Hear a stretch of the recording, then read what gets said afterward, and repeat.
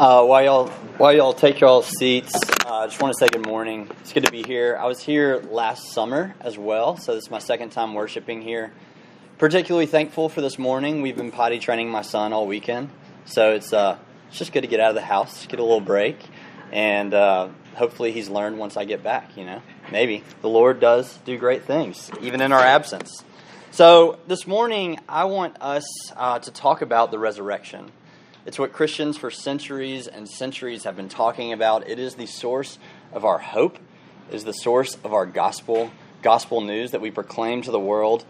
And as I was studying the book of Acts this past week, I was struck just with the early church's boldness in proclaiming the resurrection.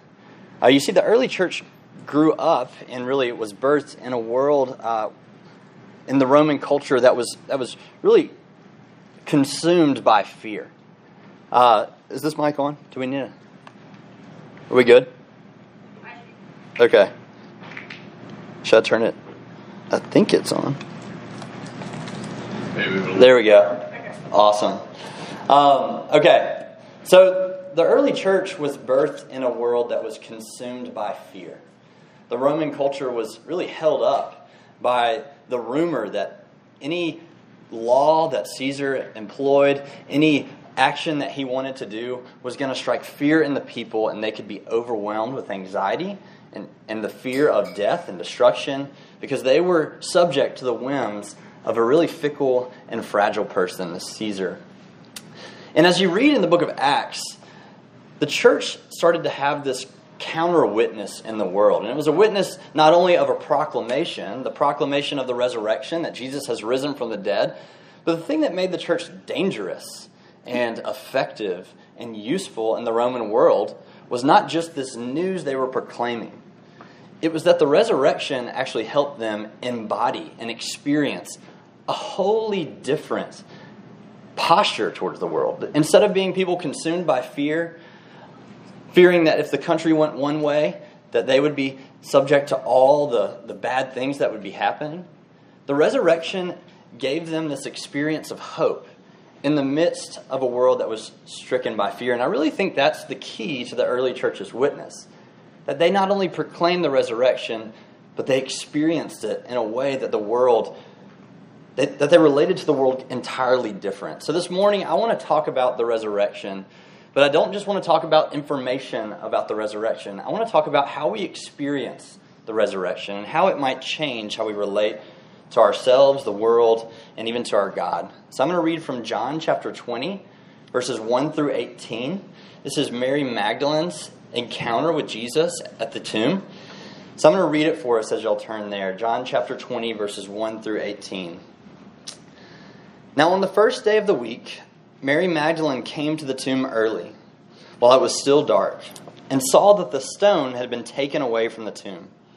So she ran and went to Simon Peter and the other disciple, the one whom Jesus loved, and said to them, "They have taken the Lord out of our tomb, and we do not know where they have laid him."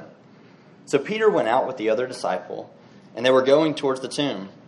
Both of them were running together, but the other disciple outran Peter and reached the tomb first. And stooping to look in, he saw the linen cloths lying there, but he did not go in. Then Simon Peter came, following him, and went into the tomb. He saw the linen cloths lying there, and the face cloth which had been on Jesus' head, not lying with the linen cloths, but folded up in a place by itself. Then the other disciple, who had reached the tomb first, also went in and saw and believed. For as yet they did not understand the scripture, that he must rise from the dead. Then the disciples went back to their homes. But Mary stood, weeping, outside the tomb. And as she wept, she stood to look into the tomb, and she saw two angels in white, sitting where the body of Jesus has laid, one at the head, one at the feet. They said to her, "Woman, why are you weeping?" She said to them, "They have taken away my Lord, and I do not know where they have laid him." Having said this, she turned around and saw Jesus standing, but she did not know it was Jesus. Jesus said to her, "Woman, why are you weeping? Whom are you seeking?" Supposing it to be a gardener, she said to him, "Sir, if you have carried him away, tell me where you have laid him, and I will take him away." Jesus said to her, "Mary." She turned and said to him in Aramaic, "Rabboni," which means teacher. Jesus said to her, "Do not cling to me, for I have not yet ascended to the Father, but go to my brothers and say to them, I am ascending to my Father and to your Father, to my God and to your God." Mary Magdalene went and announced to the disciples, "I have seen the Lord," and that he had said these things to her. Let me pray for us as we dive into the Scriptures. Gracious Heavenly Father, you are a kind God who not only wants us to know about you, but wants us to know you. Who not only has good news to proclaim to the world, but has good news that we can experience for ourselves personally. So we ask that by your Spirit, we would not only learn from your word, but that we would learn of you and know you and experience you in a greater and deeper way, in a way that gives us hope, even in the midst of our grief. And we pray all of this in Christ's name. Amen. So I'll have 3 points today, just 3 brief points about what it looks like to experience the resurrection. The first point that we see in this text is that the resurrection is an answer to our grief. The resurrection is an answer to our grief. If you were to look at this story from Mary's perspective, there is one thing that is unavoidable when you see the text. It's that Mary is overwhelmed with grief. She approaches the tomb early on that day with grief. Other gospel accounts actually say that Mary was carrying burial spices with her to the tomb, which means that she was going to the tomb not to worship or not to see it empty or thinking it was empty. She was going to the tomb to carry up the stench of Jesus' dead body with grief. Her sadness grows when she gets to the tomb and she finds that it's empty. Not thinking about resurrection, all she can think about is they have taken Jesus' body. So she sprints back to Peter and John to tell them. And finally, the grief continues, even when the disciples leave, as Mary, so overwhelmed with sadness and grief and hurt and dismay, that she's immobilized. She stays by the tomb and she weeps alone. The presence of so much grief in this passage, so much that John doesn't want us to miss it, makes us ask the question, where is grief present in our own life? And what are we doing with it? I had a seminary professor that used to start every single class like this. She would walk in, stand up at the lectern, look out at the class and say, "I've got issues, you've got issues, we've all got issues. Let's pray." She was really honest about the reality that in this fallen world, that one thing that isn't in short supply in all of our lives is grief.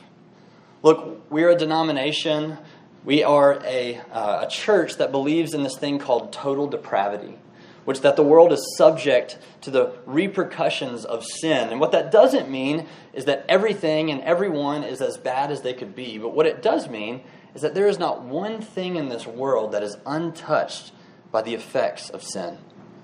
Which means there is not one thing that isn't worth grieving just a little bit, because it's not how it's supposed to be. Broken finances, broken families, broken self-image, broken relationships, broken communities, broken hearts. The fall is ubiquitous. It's everywhere, which means so is grief.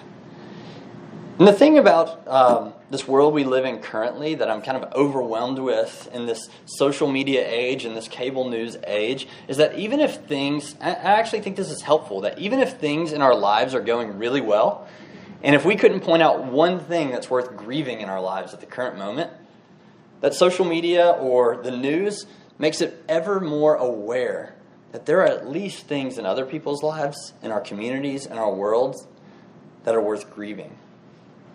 That there are things in this world, there are people suffering in this world, that this world is not as it's supposed to be, even if right now it feels like it. But most of the time I know from personal experience, and I can make a good educated guess, that things are not okay in your life as well. What I love about this story is that John paints this beautiful, this wonderful picture of the resurrection right on top of the canvas of Mary's grief. Which is to say that John wants us to see that the resurrection isn't just good news that Jesus rose from the dead, full stop. it's good news that Jesus rose from the dead, and that is a direct answer to our grief. That God has something to say about our sadness. That He doesn't just tell us to be tough, that He doesn't just tell us to get over it, that He actually meets us in our sadness, and He cares so much to do something about it. I love how Jesus and the angels respond to Mary's grief in this passage. You see, they don't shame her. They don't say, stop crying. They simply ask her in a very pastoral way, what's going on? Why are you crying? That's how Jesus approaches you and me. Isaiah calls Jesus a man of sorrows, one stricken with grief, one not too high and mighty to associate with your bad mood, with your bad situation, but one who in every way lowered himself, humbled himself to care and console you in your grief. What this means is that Jesus is a place where you can take your sadness. I grew up as a coach's son. Coaches were never a place where you could take your sadness. They would just tell you to be tough. Jesus is not a coach. He's a man of sorrows, stricken with grief. He's a gentle Savior. He knows you have issues, and He cares. But even more than just caring, Jesus comes to do something about it. Jesus comes to actually give us a reason not just to be subject to our grief, but actually a reason to hope. And this is my second point as we look at this passage. That the resurrection is the reason for our hope. That if we're to have any hope in the midst of our grief, that the resurrection is the very source of it. There's two reasons in this passage that Jesus gives us a reason to hope in the midst of grief. The first one is this, that the resurrection gives us a reason to hope in God's mercy. So if you look at verse 12, you see Mary does something pretty peculiar. She's left alone at the tomb, and she's all alone now. She's still grieving. She's already looked in the tomb, if you would note the scripture, and yet she looks back into the tomb. I don't know whether it's in desperation or if she's still holding out hope, but the Lord answers her desperate cry, her desperate plea to see something different than just an empty tomb. In the tomb, she sees two angels sitting there, one at where the head of Jesus was and one at where the foot was. Now, in order to understand this, John is a big alluder to the Old Testament.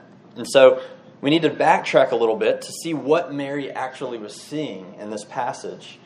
In Exodus 25, Moses, God's prophet, is being given instructions from God about how to construct the place of worship for God, how to build the tabernacle so that God could dwell with His sinful people.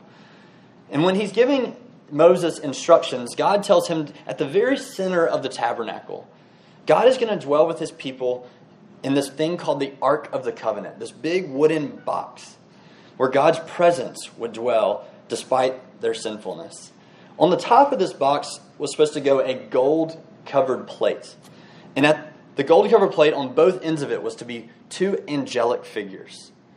This plate that covered God's presence was what's famously known as the place of atonement or the mercy seat.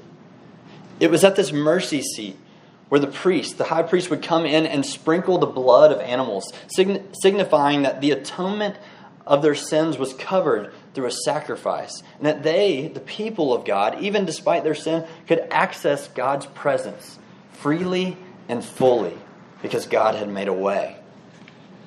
Look, the book of Hebrews points out that everything that we see in the Old Testament was a shadow of what God was doing through Jesus Christ. And when Mary looked in that tomb and saw that angel sitting at the head of where Jesus laid and at the foot of where Jesus laid, what she saw was what Moses constructed earlier. What she saw was the true mercy seat, where Christ had laid as the atoning sacrifice, as the way that we could access God's presence even in our sin. Now the question is, what does this have to do with our hope in the midst of our grief? I've been watching this show called Ted Lasso, and it's irrelevant what it's about, but he says this. He says, there's something worse out there than being sad. It's being sad and being alone. The hope of mercy is a hope for us in the midst of our grief, because our greatest fear is not that we would be sad is that we would be sad and we would be alone. Because we know who we are. We know we don't merit God's comfort. We know we don't merit His attention. And even if we have things to grieve, the most grievous part of our relationship with God is ourselves. And our fear is that God would say, it's just not worth meeting you in your sadness and grief. What the mercy seat tells us is that God cares enough to make a way to be with you in your sadness, to be with you in your grief. That Jesus spilling His own blood on the mercy seat means our comfort is not contingent on us getting our act together, but on Him acting on our behalf.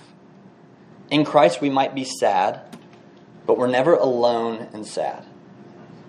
Which brings me to my second thing that we have a reason to hope in on account of the resurrection. The resurrection gives us a reason to hope in reconciliation. When I was at Arkansas State, one thing that I ran into with students that was a misunderstanding of the gospel, not entirely, was that a lot of my students, if I told them to explain what Jesus accomplished for them, would simply say, Jesus forgives my sins through the cross. That's all they would say. And that's great. I think that's a good start for understanding what the gospel is and what the gospel accomplishes. But the thing about it is that that's not the whole good news. Imagine doing some premarital counseling with a young couple or with your children. And you ask the fiancé, the man, what do you like most about your relationship with her? And what if he looks at you and says, well, the thing I love the most about our relationship is that we're just really good at keeping the peace. We're really good at fighting. We don't hold grudges. We're good at forgiving each other. On the surface, that sounds like a really Christian answer, but if you looked over to the girl in the premarital and counseling session, what you would see is her shaking her head. That's the thing you like most about our relationship. It's not the way we love each other. It's not the way we push each other. It's not how much fun we have together. It's that we are good at fighting. Look, what Jesus accomplished on the cross is not just ceasing conflict between us and God. It is that, but it's more than that. It's that He reconciles us to Himself. It's that He not only doesn't fight with us anymore through His blood, He loves us. And that's what our soul really longs for. It's not to be forgiven by Jesus only. It's to be embraced by Jesus, to be reconciled. We see this in this passage in a pretty profound way. Mary turns around from the angels, turns around from what she saw in the tomb, and turns around and she can't see Jesus immediately, but she turns around and sees a man. She's crying, so her eyes are a little foggy. And then Jesus does something pretty profound to tell Mary that it's Him. One commentator said that it was the shortest sermon ever preached and the most beautiful sermon ever preached. Jesus turns around, looks at Mary, and all he says that breaks the scales off of her eyes, that gives her hope instead of grief, is he says her name. He says Mary. And immediately, she's undone. Immediately, she's no longer crying, but she's rejoicing. What was so moving about this to Mary? I'm a millennial, so I like to watch Netflix sometimes. And the hit show on Netflix for years has been this thing called Stranger Things. I haven't watched the most recent seasons, but Stranger Things is kind of this throwback show to the 80s that's really about like some middle school friends. And it shows the power of friendship, the beauty of love that's shared between friends. And the friends in season 1 start out, really the plot thickens when this group of 4 guys that are all friends find this girl that's kind of been lost in the woods. And they don't know what her deal is. They don't know how to even talk to her because she can't utter any words. And they're trying to figure out how to help her, how to love her. And the only way that she can identify herself is by a number. She says her name is 11. Well, the story goes on. Spoiler alerts. The story goes on, and they continue to take her in. They try to get out what she's been going through. And what they find out is that 11 has not been living a normal childhood. She's actually been a test subject. Not loved or embraced or cared for, but experimented on and used for other people's means. After they learn this, the lead friend, Mike, does something pretty profound. He says, you know what? I'm getting sick of calling you 11. So I'm actually going to give you a name. He turns around and he says, from now on, we're going to call you Elle. And you can see her disposition completely change. Because no longer is she someone to be tolerated, to be put up with, to be tested. She's someone to be known, to be loved, to be embraced. This is a small picture of what Jesus did to Mary, just by uttering her name here. He's saying, look, you're not just forgiven, you're not just tolerated, but because I've defeated the power of sin and death, because I'm reconciling all things to myself, because I care for you and love you and am making all things new for you, I want to remind you of your name. Very practically, what this means is that everything that Jesus is accomplishing through his life, death, resurrection, all the beautiful things that he's making into being, all his redemption work in our communities, in our families, in this world, in creation, all of them he does not very generally. He does them very personally. He does them with your name in mind. When we experience Jesus, we don't just experience this broad general salvation. That is not a gospel that can change us. We experience a Jesus that has our name written in the book of life. He calls out to us, Mary. He calls out to you by your personal name to remind you that all the things he's doing, he's not doing without you. Lastly, we'll go to verse 17 and 18 as we finish this story in a very brief point. That the resurrection is the fuel for our mission. Jesus tells Mary in verse 17 and 18 not to cling to him any longer. Note, he allows Mary to cling to him for a bit, to be comforted, to embrace in that reconciling way, which is awesome that Jesus allows such intimacy with us. But he says, look, don't hang on to me any longer because my work is not over. And not only is my work not over, my work includes you. And this is really, as church people showing up on Sunday morning, a question that we have to ask ourselves. What is the motivation for our mission? What gets us up in the morning to actually proclaim the gospel, to rejoice in Jesus, to care for our neighbors, to love the poor, to take in the widow, to adopt the lonely?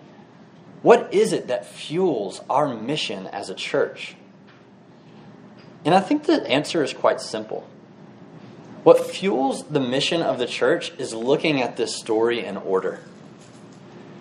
It's not that us going and doing things for Jesus, us going and participating in his work gets us some hope, then gets us some comfort. It's that Jesus meets us in our grief. He gives us hope of forgiveness. He gives us hope of reconciliation. And then, and only then, he sends us out.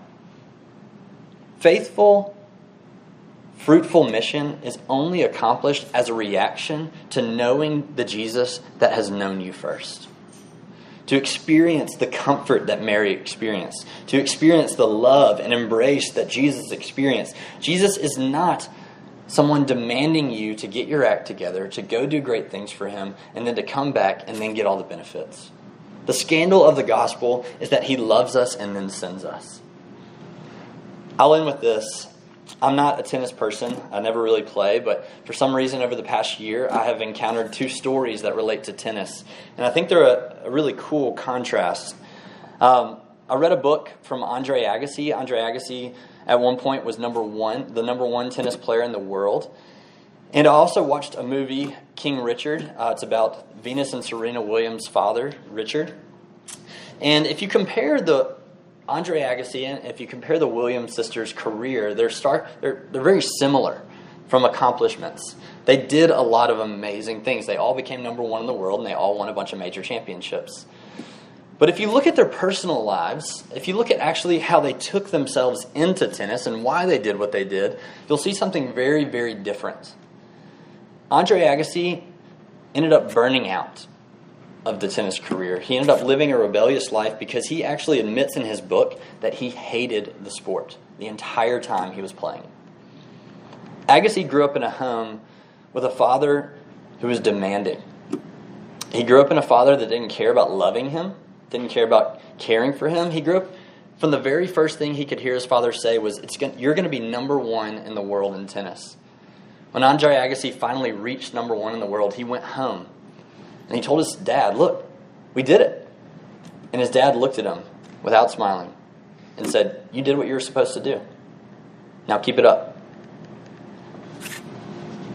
It's no mistake or no guess why he ended up burning out.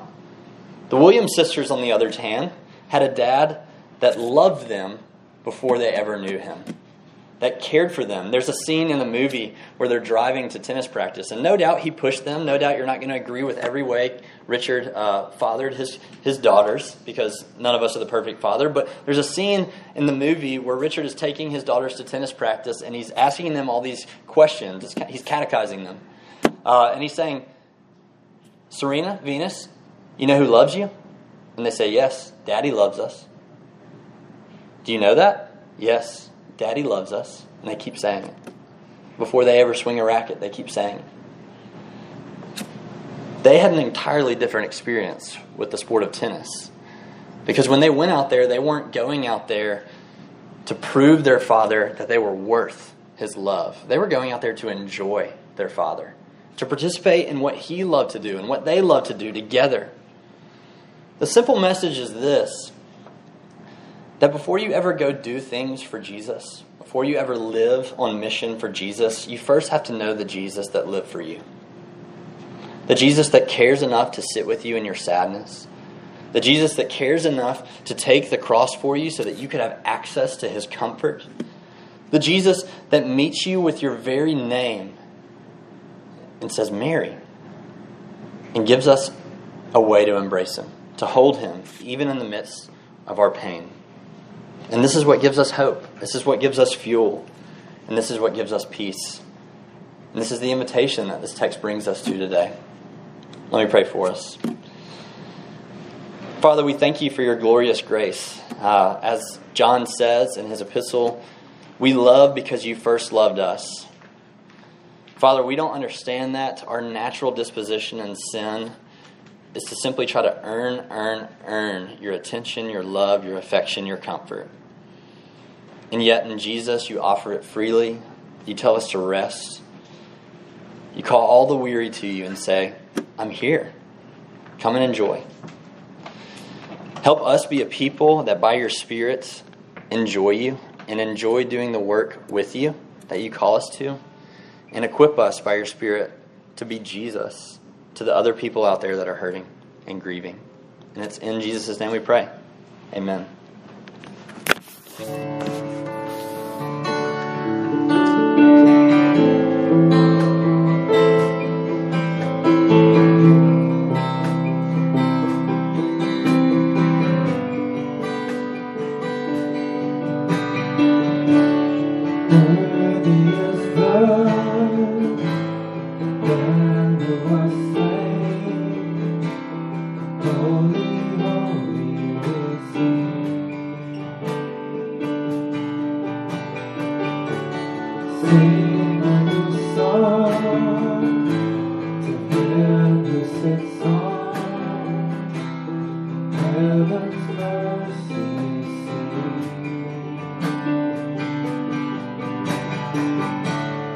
Holy, holy, holy is the Lord God Almighty.